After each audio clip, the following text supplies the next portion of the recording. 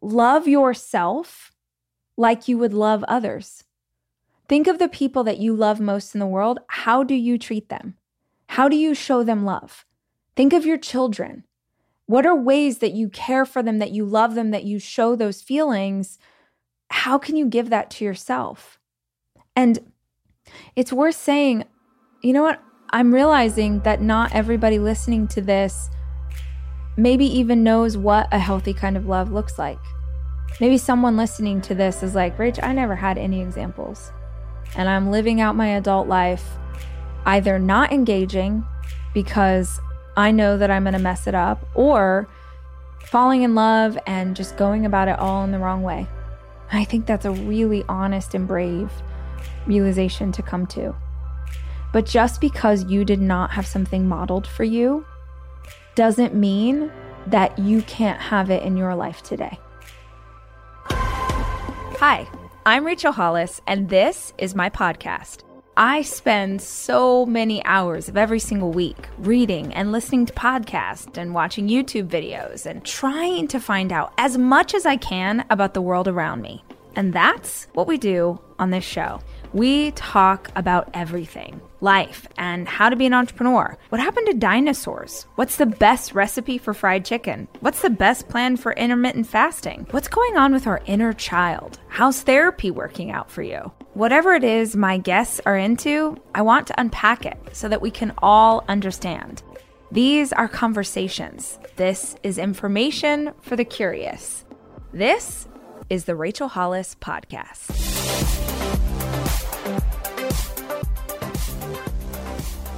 Hi guys, it's Rach and welcome to another episode of the podcast. Today we're talking about love. More specifically, we're talking about how you fall in love with you. How do you fall in love with yourself? This question came from a voicemail that one of you sent me. And as usually happens, she's asking about one thing and I sort of see a different angle for it. So I want you to listen to the voicemail and then we'll come back and we'll talk about sort of how this manifests for me. Oh, good morning. I just wanted to first say thank you, as your words have been very helpful to me over the past 2.5 years. I feel super grateful to have been able to attend Rise Toronto literally days before the COVID lockdown started, and I'll forever believe that having that conference right before COVID hit was divine intervention. With that said, here is my question. I recently started working with a therapist, and she asked me recently if I realized I was good enough just as I am, whether I had realized I had value just as I am. And this question was kind of a light bulb going off in my head because it was literally the first moment in my life I can remember thinking, oh, like maybe I'm okay just as I am, and I don't have to work so hard to be different or better. And I've been reflecting on this a lot since, but I'm struggling to reconcile it with the fact that I also have so much I want to do and achieve, and I have this need to want to level up my business and lose 10 pounds and make more money and volunteer in the community more. And I just have all these ideas all the time of things that I want to do and pursue, and I kind of overwhelm myself with that need to improve. And I think it's a value of mine that's good, but then how does that fit with me also being okay just as I am? So I really respect your opinion and insight, and I was just wondering if you could share your thoughts on this. Thank you so much. Take care. I love this question. I love the hotline. I love that you guys call in. You're really shaping the direction of the show and the content that we create. And it makes my heart really happy to think that the work that me and the team does is actually helping you in your very real life and hopefully helping other people. So please keep calling in. If you have never called into the hotline, you can do just like she did. She didn't leave her name or any personal information, so it's totally anonymous. Or you can tell us all about yourself. And either way, we'll make it great. But the hotline number is 737-400-4626. So call and leave a message. And the ones that I usually choose are the ones that I think will have like a wider reach. So they'll be able to maybe help a lot of people instead of just one. And this is one I feel like will really talk to a lot of people. I sort of wish that I had considered this, years ago when I really needed it. So the question she's asking is, how do I hold space for pursuing something more for myself, reaching for more, becoming a better person, wanting to change? How can I do that and also believe that I'm worthy and enough as I am today? So smart. And like, shout out to your therapist and shout out to every single one of us who is in therapy and freaking doing the work. I don't know that we pat ourselves on the back enough for like how hard it is to work through your stuff with your therapist. I don't know anyone that goes to the therapist and is like, leaves just like, hell yeah, like did it. Great. No, it's freaking hard. It's work. A healing journey to get past your stuff is a powerful decision to make. And it also means that you're gonna do work. So I just want to honor her, and I want to honor her therapist for telling her this very important piece of wisdom that most of us did not grow up understanding, that you are worthy, that you are enough as you are today, full stop. It's powerful for us to hear. But then how on earth do you pursue something for yourself if you think that you're enough now? Back in the day, I feel like my fear with this was that if I thought I was worthy and if I thought I was enough, that I wouldn't be driven anymore. And when I was a younger woman and through my childhood, for most of my life, I really believed that my worth was completely determined by what I was able to achieve. And so I would abuse myself to get results because all that mattered to me was the result. It didn't matter if, writing 10,000 words in a day on a book I was trying to finish. It didn't matter if that was physically so damaging to my body, or that I was having like 4 shots of espresso to jack up my system so that I felt like I could write faster, or I was like working around the clock without eating, without grounding myself, without connecting. Like all of the things that I was doing gave me the results I want, but did so in a way that was really hurtful.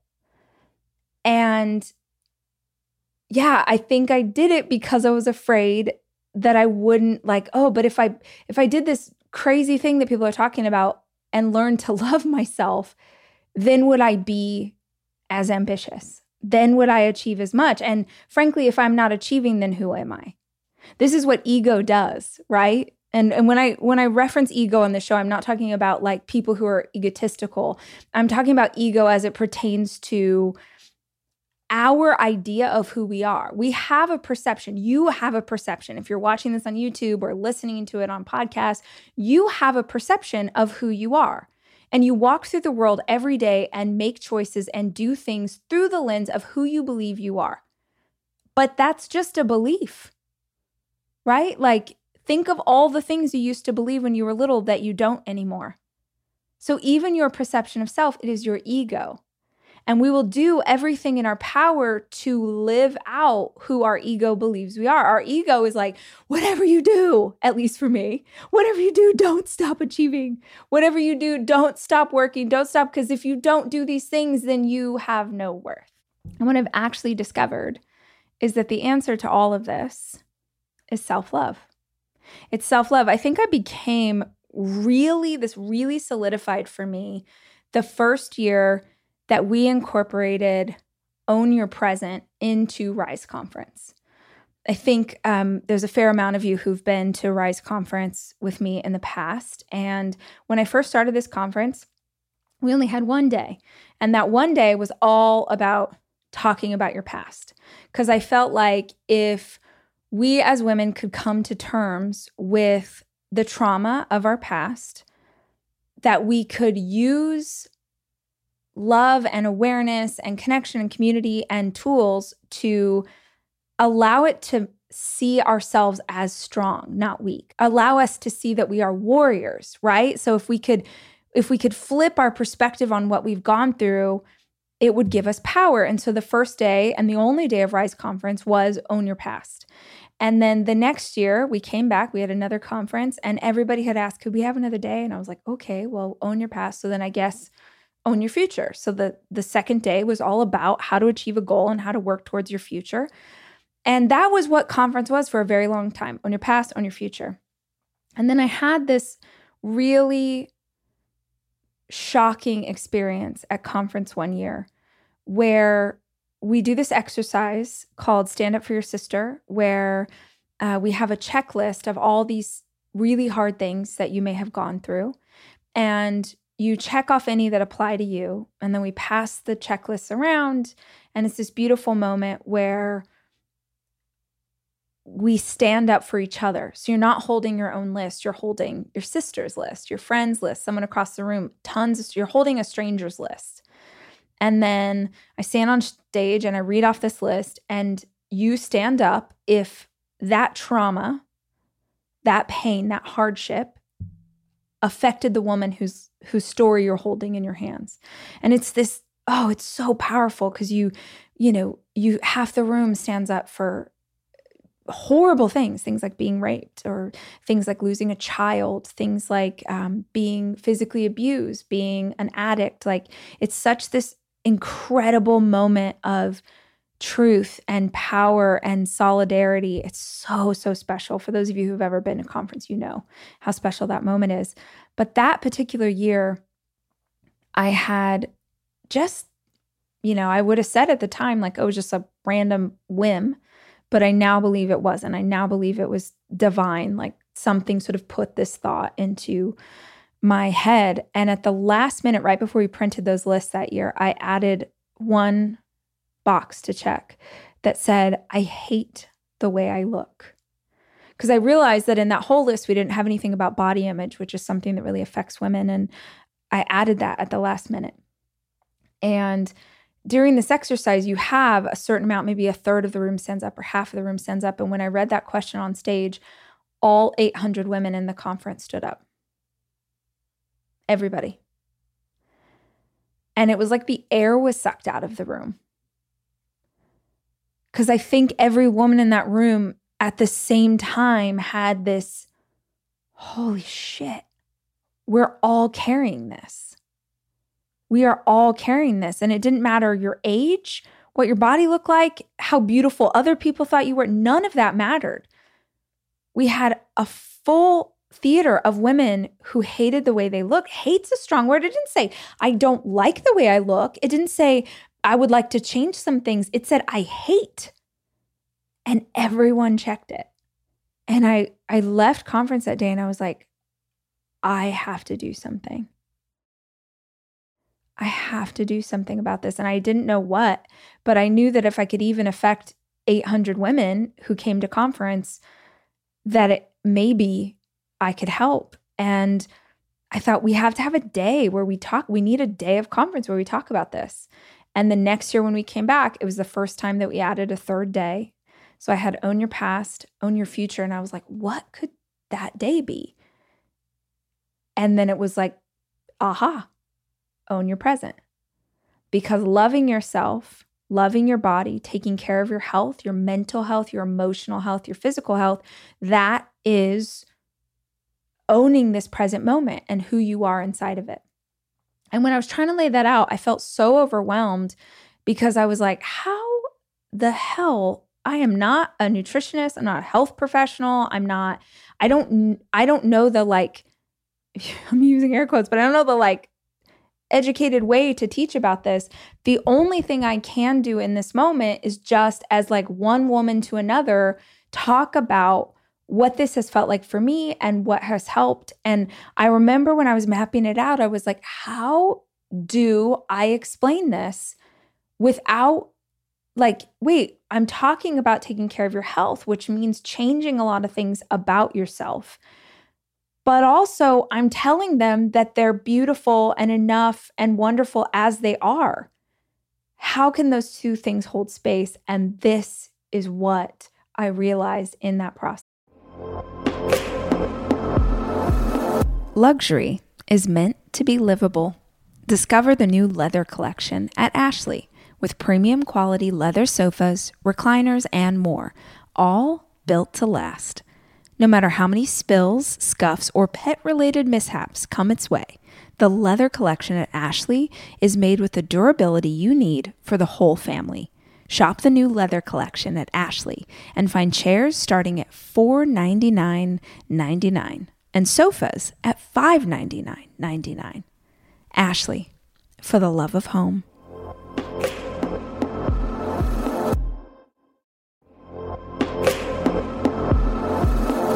Debit card users, listen up. You've worked hard for your money. Now it's time to make it work even harder for you. With Discover Cashback Debit, everyone can get cash back on everyday debit card purchases. That's right. Earn on things like gas, groceries, and even that midday latte. And to top it off, there are no fees, period. Yep, that means you won't be charged fees on your checking account. Transaction eligibility and terms at discover.com/cashbackdebit. Discover Bank, member FDIC.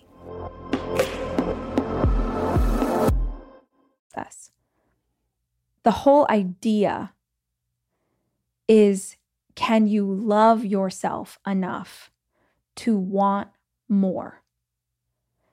Can you love yourself enough to believe that you are worth a better quality of life? Do you love yourself enough to learn and unlearn what's necessary so that you can heal?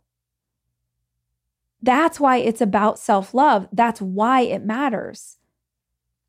Because those 800 women in the audience can't hate one part of themselves without really hating all of themselves at their core. And when I was trying to map out this episode, I was thinking, I wonder how many people are even aware enough to know that they should be pursuing self-love. And then I stepped back further and I was like, maybe people don't even hold awareness of that. Maybe there's so much self-hatred that it's not even something is possible for you. I actually think it's very possible that as a society, we have a lot more incidents of self-hatred than of people who are just totally in love with themselves. Self-hatred is what leads to addiction. You want to numb out. You want to, whatever your personal form of addiction is, it allows you to step out of your own head, your own thoughts, your awareness of self. You don't want to be alone because you don't like yourself when you're by yourself. Self-hatred leads to suicide. Self-hatred leads to people taking their hatred out on others. It's a horrible disease, and it's something that people carry for their whole life. So whether you can hear that conversation and you're like, yeah, that's me. I hate myself. I don't, whether you're there or whether you wouldn't say that you hate yourself, but maybe you just never have considered that self-love is a pursuit. I promise you that getting to the other side is possible. The older I get, the more I understand that anything and everything that we want is a practice. I think the achiever in me always wanted like instantaneous results. I'm going to decide to do this, and then tomorrow I just am that person. But for something to actually like sit in our soul and be who we are, it's a practice. It's something that we work on. It's a lifelong practice. So what started for me a very long time ago, it just began with an awareness. Wow, what if it's possible to pursue these things from a place of love? Because The Beatles said it, love is all you need. But really, every religion, everybody who's, comes back with stories from near-death experiences where they cross over to the other side and then they come back, every single one of those, always, look it up, do the research. Everybody comes back and is oh, it's all love. God, source, at the other side, everything is love. And, it's people who go, and I've never done psychedelics, but have a psychedelic trip or whatever. And then they're oh, we're all connected and it's all about love, across different countries, different creeds, it always comes back to that is the source of everything. And if that is the source, that's what we're trying to get closer to. And so how in the world do you fall in love with yourself?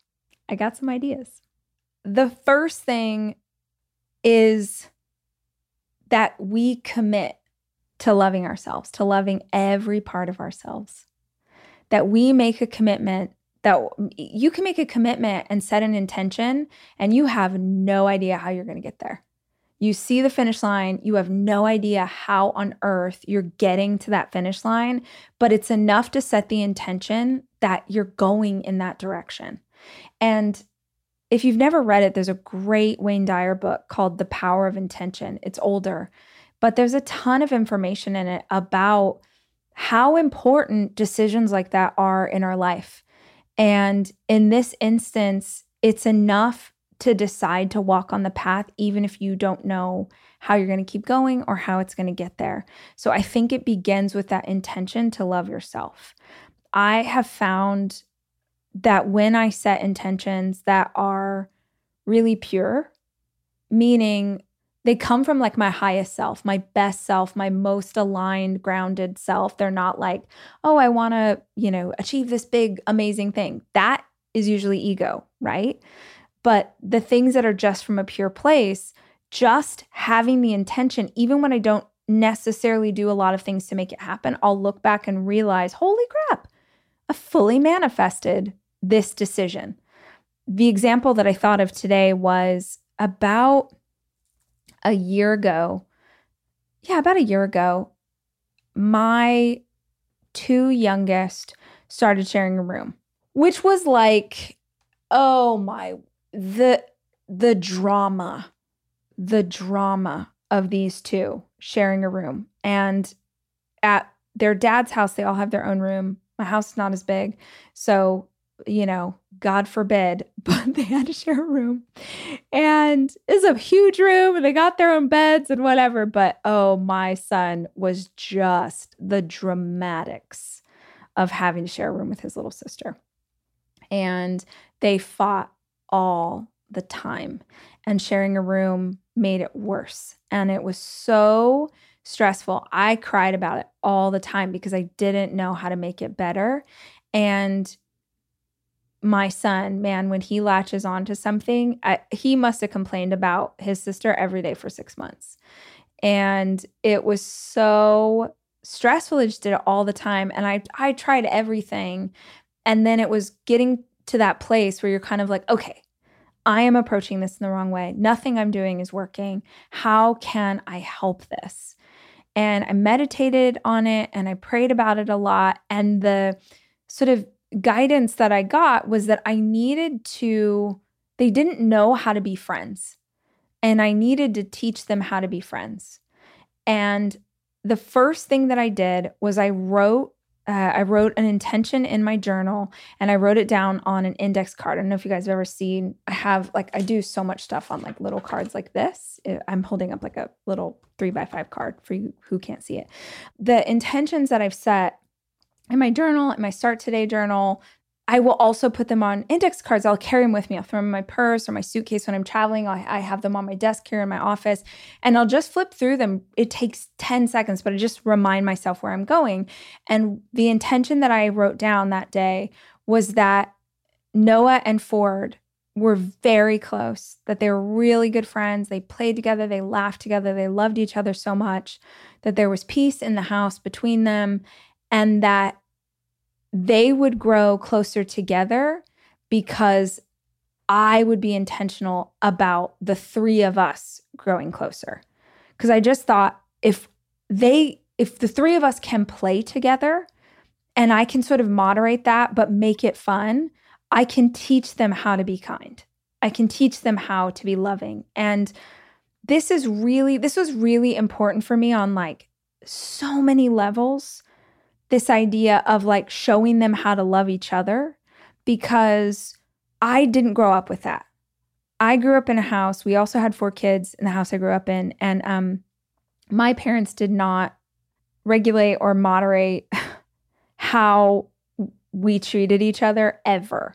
And as the baby of 4, I feel like that was really awful. Like, I think that things happened to me when I was a kid that are so effed up, and that I would never, like, I can't even imagine allowing my kids to bully and tease and do things like that to each other. And so for me, not only was this very important, but it was also very healing. And it all sort of had that foundation in love. I'm going to say love a million times, and you can roll your eyes, but it is real. So I set this intention, and I sort of saw the way that I would do it. I'd be more intentional with play, and I'd kind of encourage them, and I'd show them, and to be completely honest with you, I remember the first few times being intentional about that, like, oh, right, this is an opportunity to play, and this is what I said I would do. But y'all, I don't even remember like 9 months of doing that. And I didn't even realize that a seismic shift had happened until recently. I was reviewing a notebook. I think you guys have heard me say this a lot. Like, I go back and I look at my old notebooks every once in a while. I'm kind of like, okay, well, what's happening? And what was I talking about a year ago? And how are things going? And how are things different? And this was one of them. I opened a notebook from a year ago and I saw that intention, which I fully forgot that I wrote down. And it gave me, like, the hair on my arm stood up, because the shot that I called is how they are today. They are such good friends. Yes, they still fight with each other. They are such good friends. They are so happy to share a room with each other. He has become like the sweetest big brother. She idolizes him. And I was like, holy crap.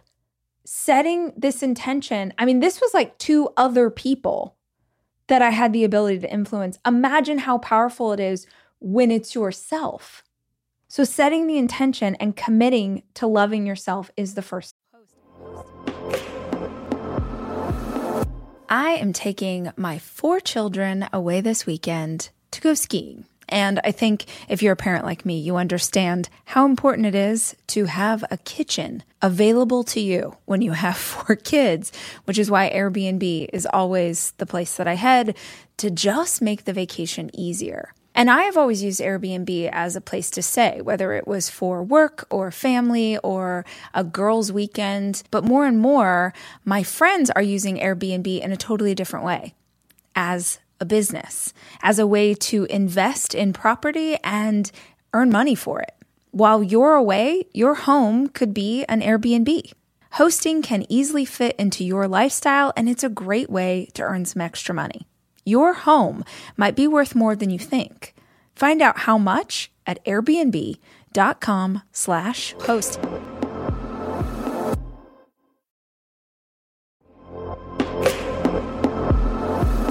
Almost every morning of my life, I have oatmeal. Seriously, during the winter, having something hot in the morning really makes a big difference in my day. Quaker has been a trusted name in oatmeal for over 145 years, which means they've been milling oats since before the invention of the zipper, the stop sign, or ballpoint pens. Quaker has something for everyone, whether it's old-fashioned or quick oats that are good for cooking or baking. And while a ton of things have changed, the good stuff remains the same. Quaker, getting up to some good since 1877. Look for Quaker Oats at your local grocery store.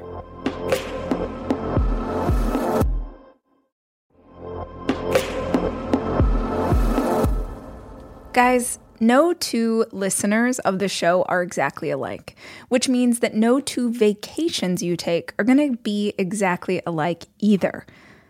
And if you're looking for a place that will serve all of you, Texas has a vast landscape of cultures, regions, destinations, and activities that allow for an infinite number of different travel experiences. I love Texas so much, I moved my family there for 5 years. Because here's the deal, Texas has it all. Are you a beach person? We got you. If you love a rugged vacation, not my jam, but there's plenty of campgrounds, hiking trails, and state parks galore. My favorite part about Texas? The food. It is the thing I miss the absolute most. Whether you love barbecue or Tex-Mex or just want to be in cities that take their food very seriously. You can enjoy live music, visit internationally recognized art museums, and check out thrilling cowboy experiences. Visit traveltexas.com/getyourown to get the only trip to Texas that matters. Yours. That's traveltexas.com/getyourown. Step. The second step is, I think, always and forever. These are just my ideas. I'm sure there are experts and doctors and therapists and so many people who could also help you with this. This is just your girl Rach telling you what worked for me. But the second thing that I have felt is very powerful in me learning to love myself is really, truly knowing yourself separate from any labels that they gave you. Get to know yourself separate from any labels that other people have given you. And I think that includes any label that you are to other people. One element of myself is that I am a mother. One element of myself is that I'm a friend, a sister, a daughter, a girlfriend. Those are elements of me, but that is not who I am at my core, separate from anybody else. And those are big parts of my life. But if all I know about myself is who I am in relation to others, then other people's relationships get to be the barometer of how I'm doing and how lovable I am. Does that make sense? Like, if you identify yourself first and foremost as a daughter, let's say you have a very strong connection with your parents and you identify yourself as a daughter, and you have parents who are manipulative or mean, or maybe they have their own broken journey that's having them affect you in certain ways, the way they feel about you as a daughter will absolutely trickle down into the way that you feel about yourself. So it's important that you know and love who you are, completely removed from anybody else. The example I thought of for this was, just like there's so many labels that other people give you, or there's so many ways that other people see you. And I don't know any other more profound experience than going through a big breakup. Any of you who've ever been with someone for a long period of time and really grown up, or, let's say you've spent a couple of years, like you have a significant amount of time with someone and then you break up, and then you start to realize how many parts of yourself were really who you were together, or were really, and this is when it gets dangerous, who they like who they wanted you to be, or what they preferred, or the package that they wanted you served up in. What sprung to my head today was just like, I think if you've been with me for a while, maybe there's an interesting, you maybe have an interesting perspective on how much my style has changed over the years, and has really changed since I got divorced. I, at my core, am like super hippie vibes. I feel so comfortable in what I'm wearing. If you can't see me, I've got on a vintage t-shirt and vintage army pants and lots of rings, and my hair is like big and frizzy, and I'm not wearing much makeup. And I love myself. And I realize in retrospect, that a lot of the things I struggled with for a very long time was looking in the mirror and having a cognitive dissonance between who I knew I am, who I knew I was back then, and like what I was seeing in the mirror, because I was trying to live into other people's ideals of what I should look like. And I remembered today, it just like popped into my head. I have a very different aesthetic, lots of things between me and my ex, but I have a very different aesthetic in terms of like clothes and such.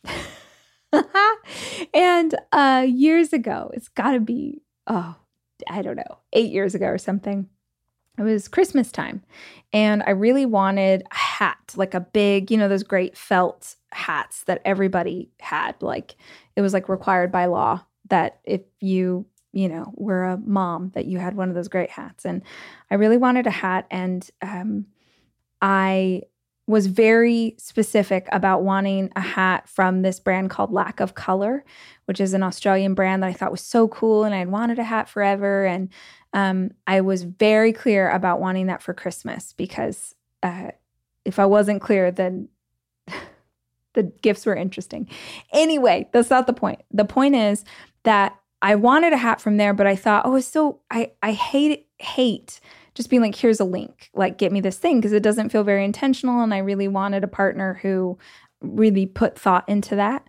And so I had sent him a link of like 5 hats, and I had one that I loved the most, but I just sent him 5 that I thought were really cool. And, on Christmas morning, I unwrap, and it's the one that I love the most. And I was so happy, and I thought it was so cool. And I was like, oh, thank you. This is the best. Thank you. Thank you. Like, I was so pumped. And then within like a couple weeks of that, we had gone to dinner with some friends, and I was wearing my hat, and they were like, oh, that's so sick. I love it. And I'm like, yeah, he got it for me. And they're like, oh, that's awesome. Like, how'd you choose that hat? And he's like, I just picked the one that I thought was the ugliest, and I knew that that's the one she'd like the most. Even saying that like hurts my heart a bit, because it like pricked me at the time, but I didn't realize like how wrong that was. But we experience these moments where the people around us either outright sort of dislike who we are at our core, or do passive aggressive things or say passive aggressive things like that infer that something's wrong with us. So even if they don't purposely say it, those little digs add up until you learn to behave in a way that is what other people would like instead of what you would love. And it's not surprising to me that the most love I've had for myself is since I became single, because it was how I was able to get space and freedom to learn who I was, good and bad, right? And to really work on falling in love with myself. So it's important that you know the weird stuff that you're in, if you love sci-fi, if you love, anime, if you are really into K-pop, if you love a romance novel, if you are, I don't know, you've always secretly wanted to be a surfer, whatever it is, those unique and beautiful things that are you. Number one, if you are allowing other people to make them feel wrong, then you're never going to have a chance of loving yourself. But if you don't even know what those things are, then you can't appreciate your weirdness. And just to go one step further, I would never have found the partner I have today who adores me and adores me, really, all the things that I am, if I didn't love those things about myself. Because then when I came into a relationship or I came into dating someone, I came in as myself. I refuse to show up as someone else. I am flawed. I am imperfect. I am figuring out. I am this soul having this human experience and doing my best and all of those things. And I'm bringing that to all of my relationships because I've learned that if I can't show up as myself, I don't have a chance of loving what that is. Yeah.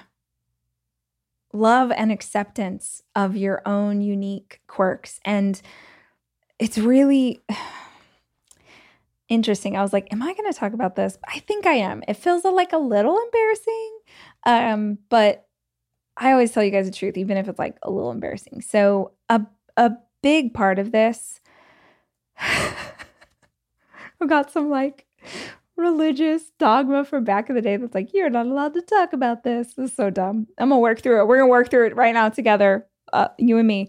Spending more time being naked has been really helpful for me. And I'm not talking about naked in the sexual sense. I am talking about, I was with someone for 18 years and this person watched me give birth 3 times, like was with me through thick and thin and sick and sickness and in health, like all those things. And I didn't realize until I was in my next relationship how very, very, very conservative I was about my body still.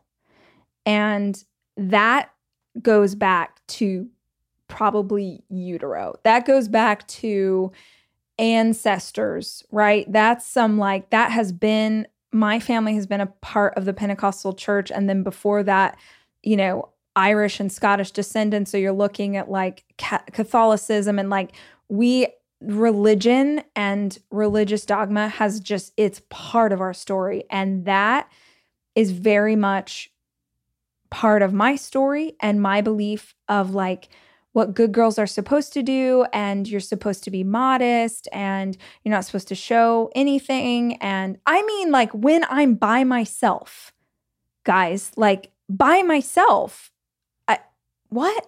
And so many layers.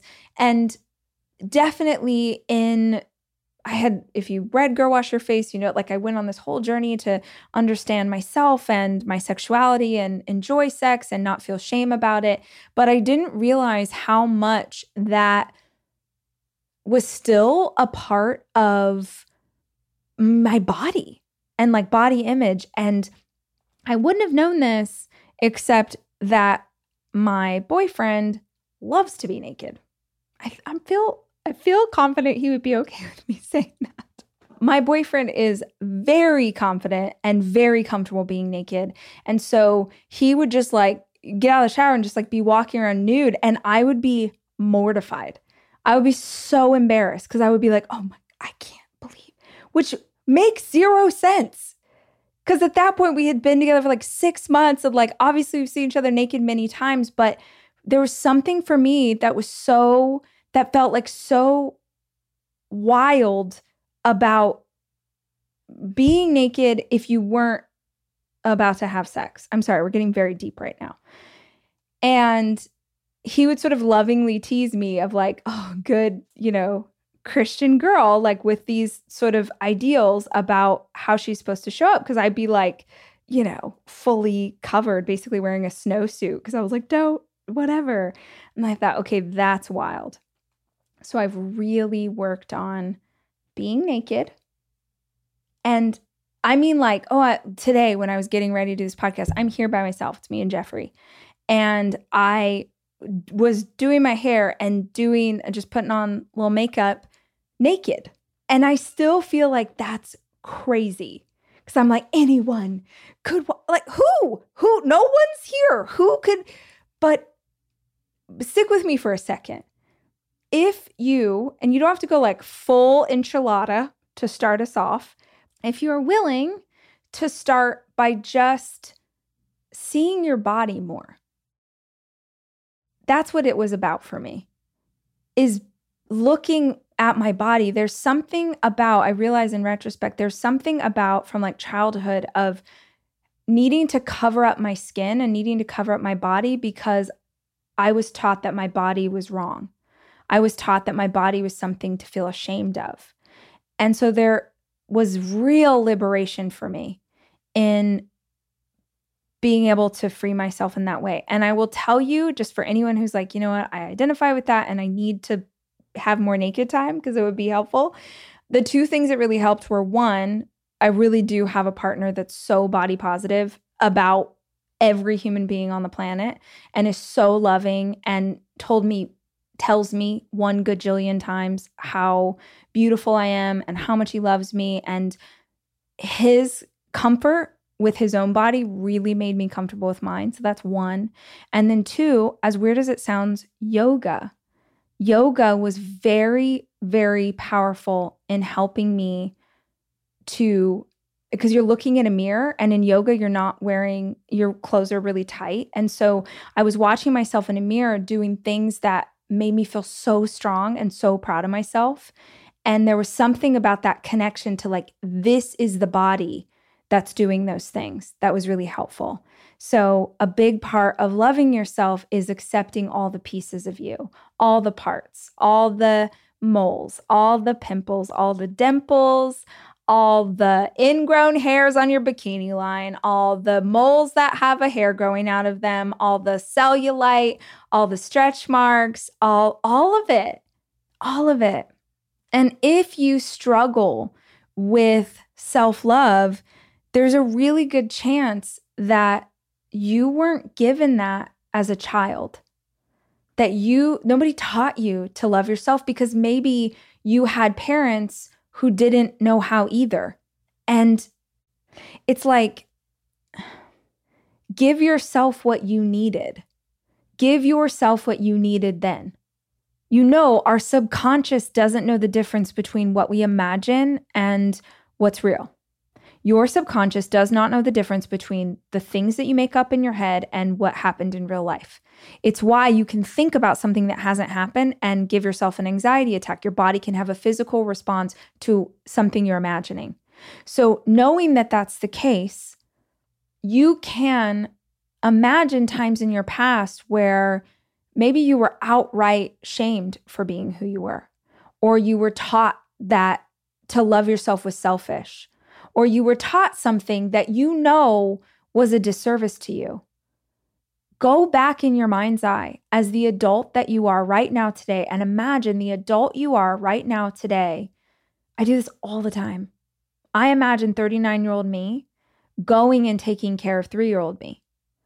I just did this exercise with my therapist last week. I imagine 39-year-old me going back and there's 3-year-old me in a park and she's scared and she's unsure and what does she need and what did she want? And I imagine that playing out in my head and it's so healing. Love yourself like you would love others. Think of the people that you love most in the world. How do you treat them? How do you show them love? Think of your children. What are ways that you care for them, that you love them, that you show those feelings? How can you give that to yourself? And it's worth saying, you know what? I'm realizing that not everybody listening to this maybe even knows what a healthy kind of love looks like. Maybe someone listening to this is like, Rach, I never had any examples.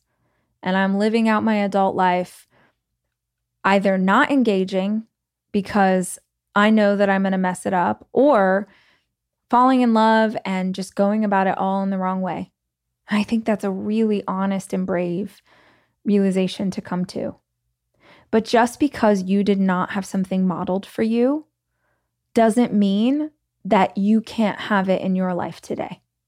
There's a lot of stuff that I didn't have modeled for me in my childhood. And I give the things I didn't have to my kids all the time. And I give the things I didn't have to myself all the time. So I just want to encourage you, if you're on that journey where you're like, I'm not even sure what this looks like when it's healthy, I really want to encourage you, whatever it is you're trying to figure out, a therapist can be really helpful. Going to the library and looking for books, doing some research, YouTube videos. There's so much incredible information that you can find online for free. In the absence of knowing what to do, we model behavior. And if the only behavior you ever saw was ugly and broken and wrong, That might scare you into believing that love is not possible for you. But the fact that you're still with me 45 minutes in means that something, even if it's something at your most core level, knows that this is something your heart is longing for.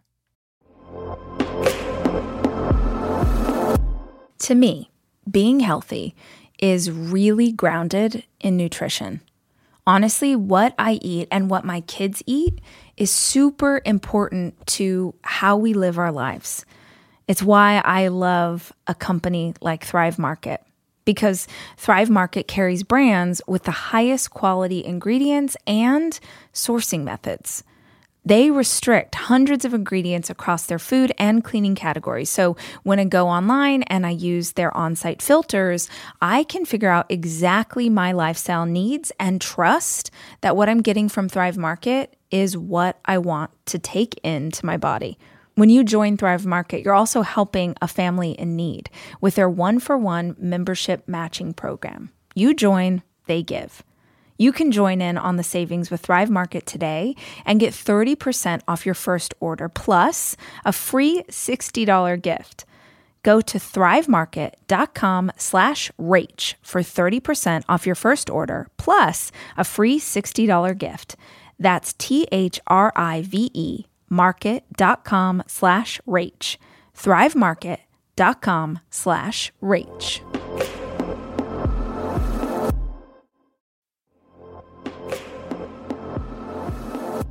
This episode is brought to you by Progressive, where drivers who save by switching save nearly $750 on average.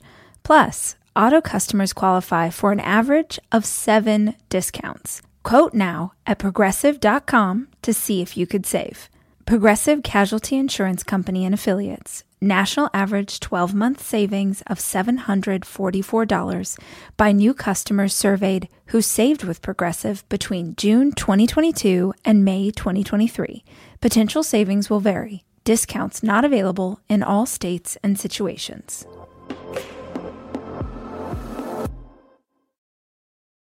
And it just starts with that intention. The next thing I wanted to say about this is that loving yourself also looks like holding boundaries. Think of yourself as, I was going to say as a child, but you know what? Honestly, at our core, we're all little children who have been hurt, who are trying to figure out better ways to do things. So imagine yourself as a child that needs protection. And if you need protection, it means that you have to be very clear about what you will and won't accept in your life. For instance, not letting people in your life or not allowing people in your life who disrespect you, are mean to you, are hateful, who trigger you in old ways, who, like, if I'm saying things, you're like, yep, that's Aunt so-and-so, or that's my cousin, or that's my best friend from childhood who's so negative, or that's my partner who's so negative and I can't escape them. Like, those are boundaries. You have to protect yourself. You have to protect your heart. You have to protect your energy, because like I told you earlier, if you're working on loving yourself, but you continually allow people in who are acting in ways that are not loving, those are mixed signals. And I guarantee you that those people have a stronger voice than your inner voice that's just starting to emerge. You haven't practiced this enough to be tempted in that way. It's like if you're trying to learn to, eat really healthy, and you know that, I don't know, nachos will sort of remind you of a certain time, and you'll go jump right off the wagon, and you'll, abuse your body. You'll have too much tequila. Like, it sounds a little crazy, but I think almost everyone can identify with like certain things that will trigger a wild reaction in us that's disconnected from just eating some chips. You could handle those chips. It's a ridiculous example, but you can handle that if you've been taking care of your nutrition for 6 months and you're in a routine and you're set and you're not triggered. Who cares? Go to the birthday party, go to Taco Tuesday with your friends. You're not triggered because you are aligned, you know yourself, you've been practicing. But if you're just starting out, you can't be exposed to that. So in the process of learning to love yourself in the beginning, you may need to distance yourself or freaking cut yourself off from people altogether because the way that they treat you is not loving. I mean, honestly, I hope that you don't allow people into your life in any event who are not treating you well. But for this, certainly, if you are on this road and you are trying to learn to love yourself and it keeps getting thrown off, ask who's in your circle. Who are you surrounding yourself with? Do your friends love themselves? Are your friends practicing this? Or are you surrounded by people who hate themselves? Are you surrounded by people who are mean to each other and mean to you and mean to them? And this is the example that you're seeing. Hold your boundaries. Hold your boundaries. The last thing that I'm going to say about loving yourself, this is a fun one. Date yourself. Date you. You're unique, weird, fun, silly, immature or too mature or loud or quiet, extrovert, introvert, whoever you really are, take them on a date. Julia Cameron wrote a book called The Artist's Way, which I've referenced many times. And in it, she talks about this idea of an artist date, which is you going and doing something by yourself that's just for joy. Going to a toy store, a candy store, a museum, going on a jog, going on a boat ride, going to take an art class when you don't think you're an artist, like anything that feeds your unique self. What are things that you can do for you? It's funny, I have really been craving, I really want to go to a good restaurant and have a glass of wine. I've been craving this for like 6 weeks. And I was going to wrap up today. I've been doing podcasts all day and I was like, I'll go take a yoga class. And I had a whole plan. And I was like, you know what? No, I'm going to take myself on a date. I got this deer t-shirt on and these army pants. I'm going to go downtown. And the reason is because I was in Hawaii. I love Hawaii so much, but I didn't eat out there. I just cooked at the house. And I was like, I just am really craving. Like, I cooked 10,000 dinners in a row for my kids. I really would like someone to make me dinner. So y'all, I'm going to take myself on a date tonight. And one of my favorite things to do, I love going to dinner by myself. I'll go anywhere by myself, but I love going to dinner by myself because I love trying a bunch of different dishes and all the restaurants I love. Like one of my favorites here in Austin is called Odd Duck, and they're really intense flavors and sauces and spices, and no one in my life likes Odd Duck. Like boyfriend doesn't like it, kids don't like it, it's all too intense. I think it's so delicious, but I'll never go there because nobody else likes it but me. And I'm like, I'm going to go to Odd Duck tonight. That's what I'm going to go do. So I'm going to take myself on a date and love the very unique part of myself. And I would really like to encourage you to do the same. So yeah, consider taking yourself on a date. It doesn't have to be expensive. It's really you just being intentional with yourself in the same way that hopefully you are in your relationships. And these are simple things. These are my ideas. These are things that have really helped me along the way. Loving yourself looks like accepting yourself, forgiving yourself, seeing the good in yourself, being conscious of how far you've come, honoring yourself, celebrating all of the distance that you've come. Look back over the last year, the last 5 years, the last 10, and celebrate the hell out of how much work you've done, evolution you've had, how much you've loved others, how much you've loved yourself, even if it's only in tiny moments. Like, honor who you are and this version of you that is working so hard to become better. This is a practice. Self-love is a practice. I'm sure there are so many books you could read, other podcasts you can listen to, and they'll have even more insight than I do. But this, I think, is a great starting off point. And I hope that you found it helpful. If you did, I'd really appreciate if you would subscribe to the podcast. It's really helpful for your favorite hosts if you subscribe. And if you have time to give it a rating, please do. But only if you like it. If you hate it, just keep that to yourself. I will be back next week with more conversation. Until then, remember, I love you, and I'm rooting for you. The Rachel Hollis Podcast is produced by me, Rachel Hollis. It's edited by Andrew Weller and Jack Noble.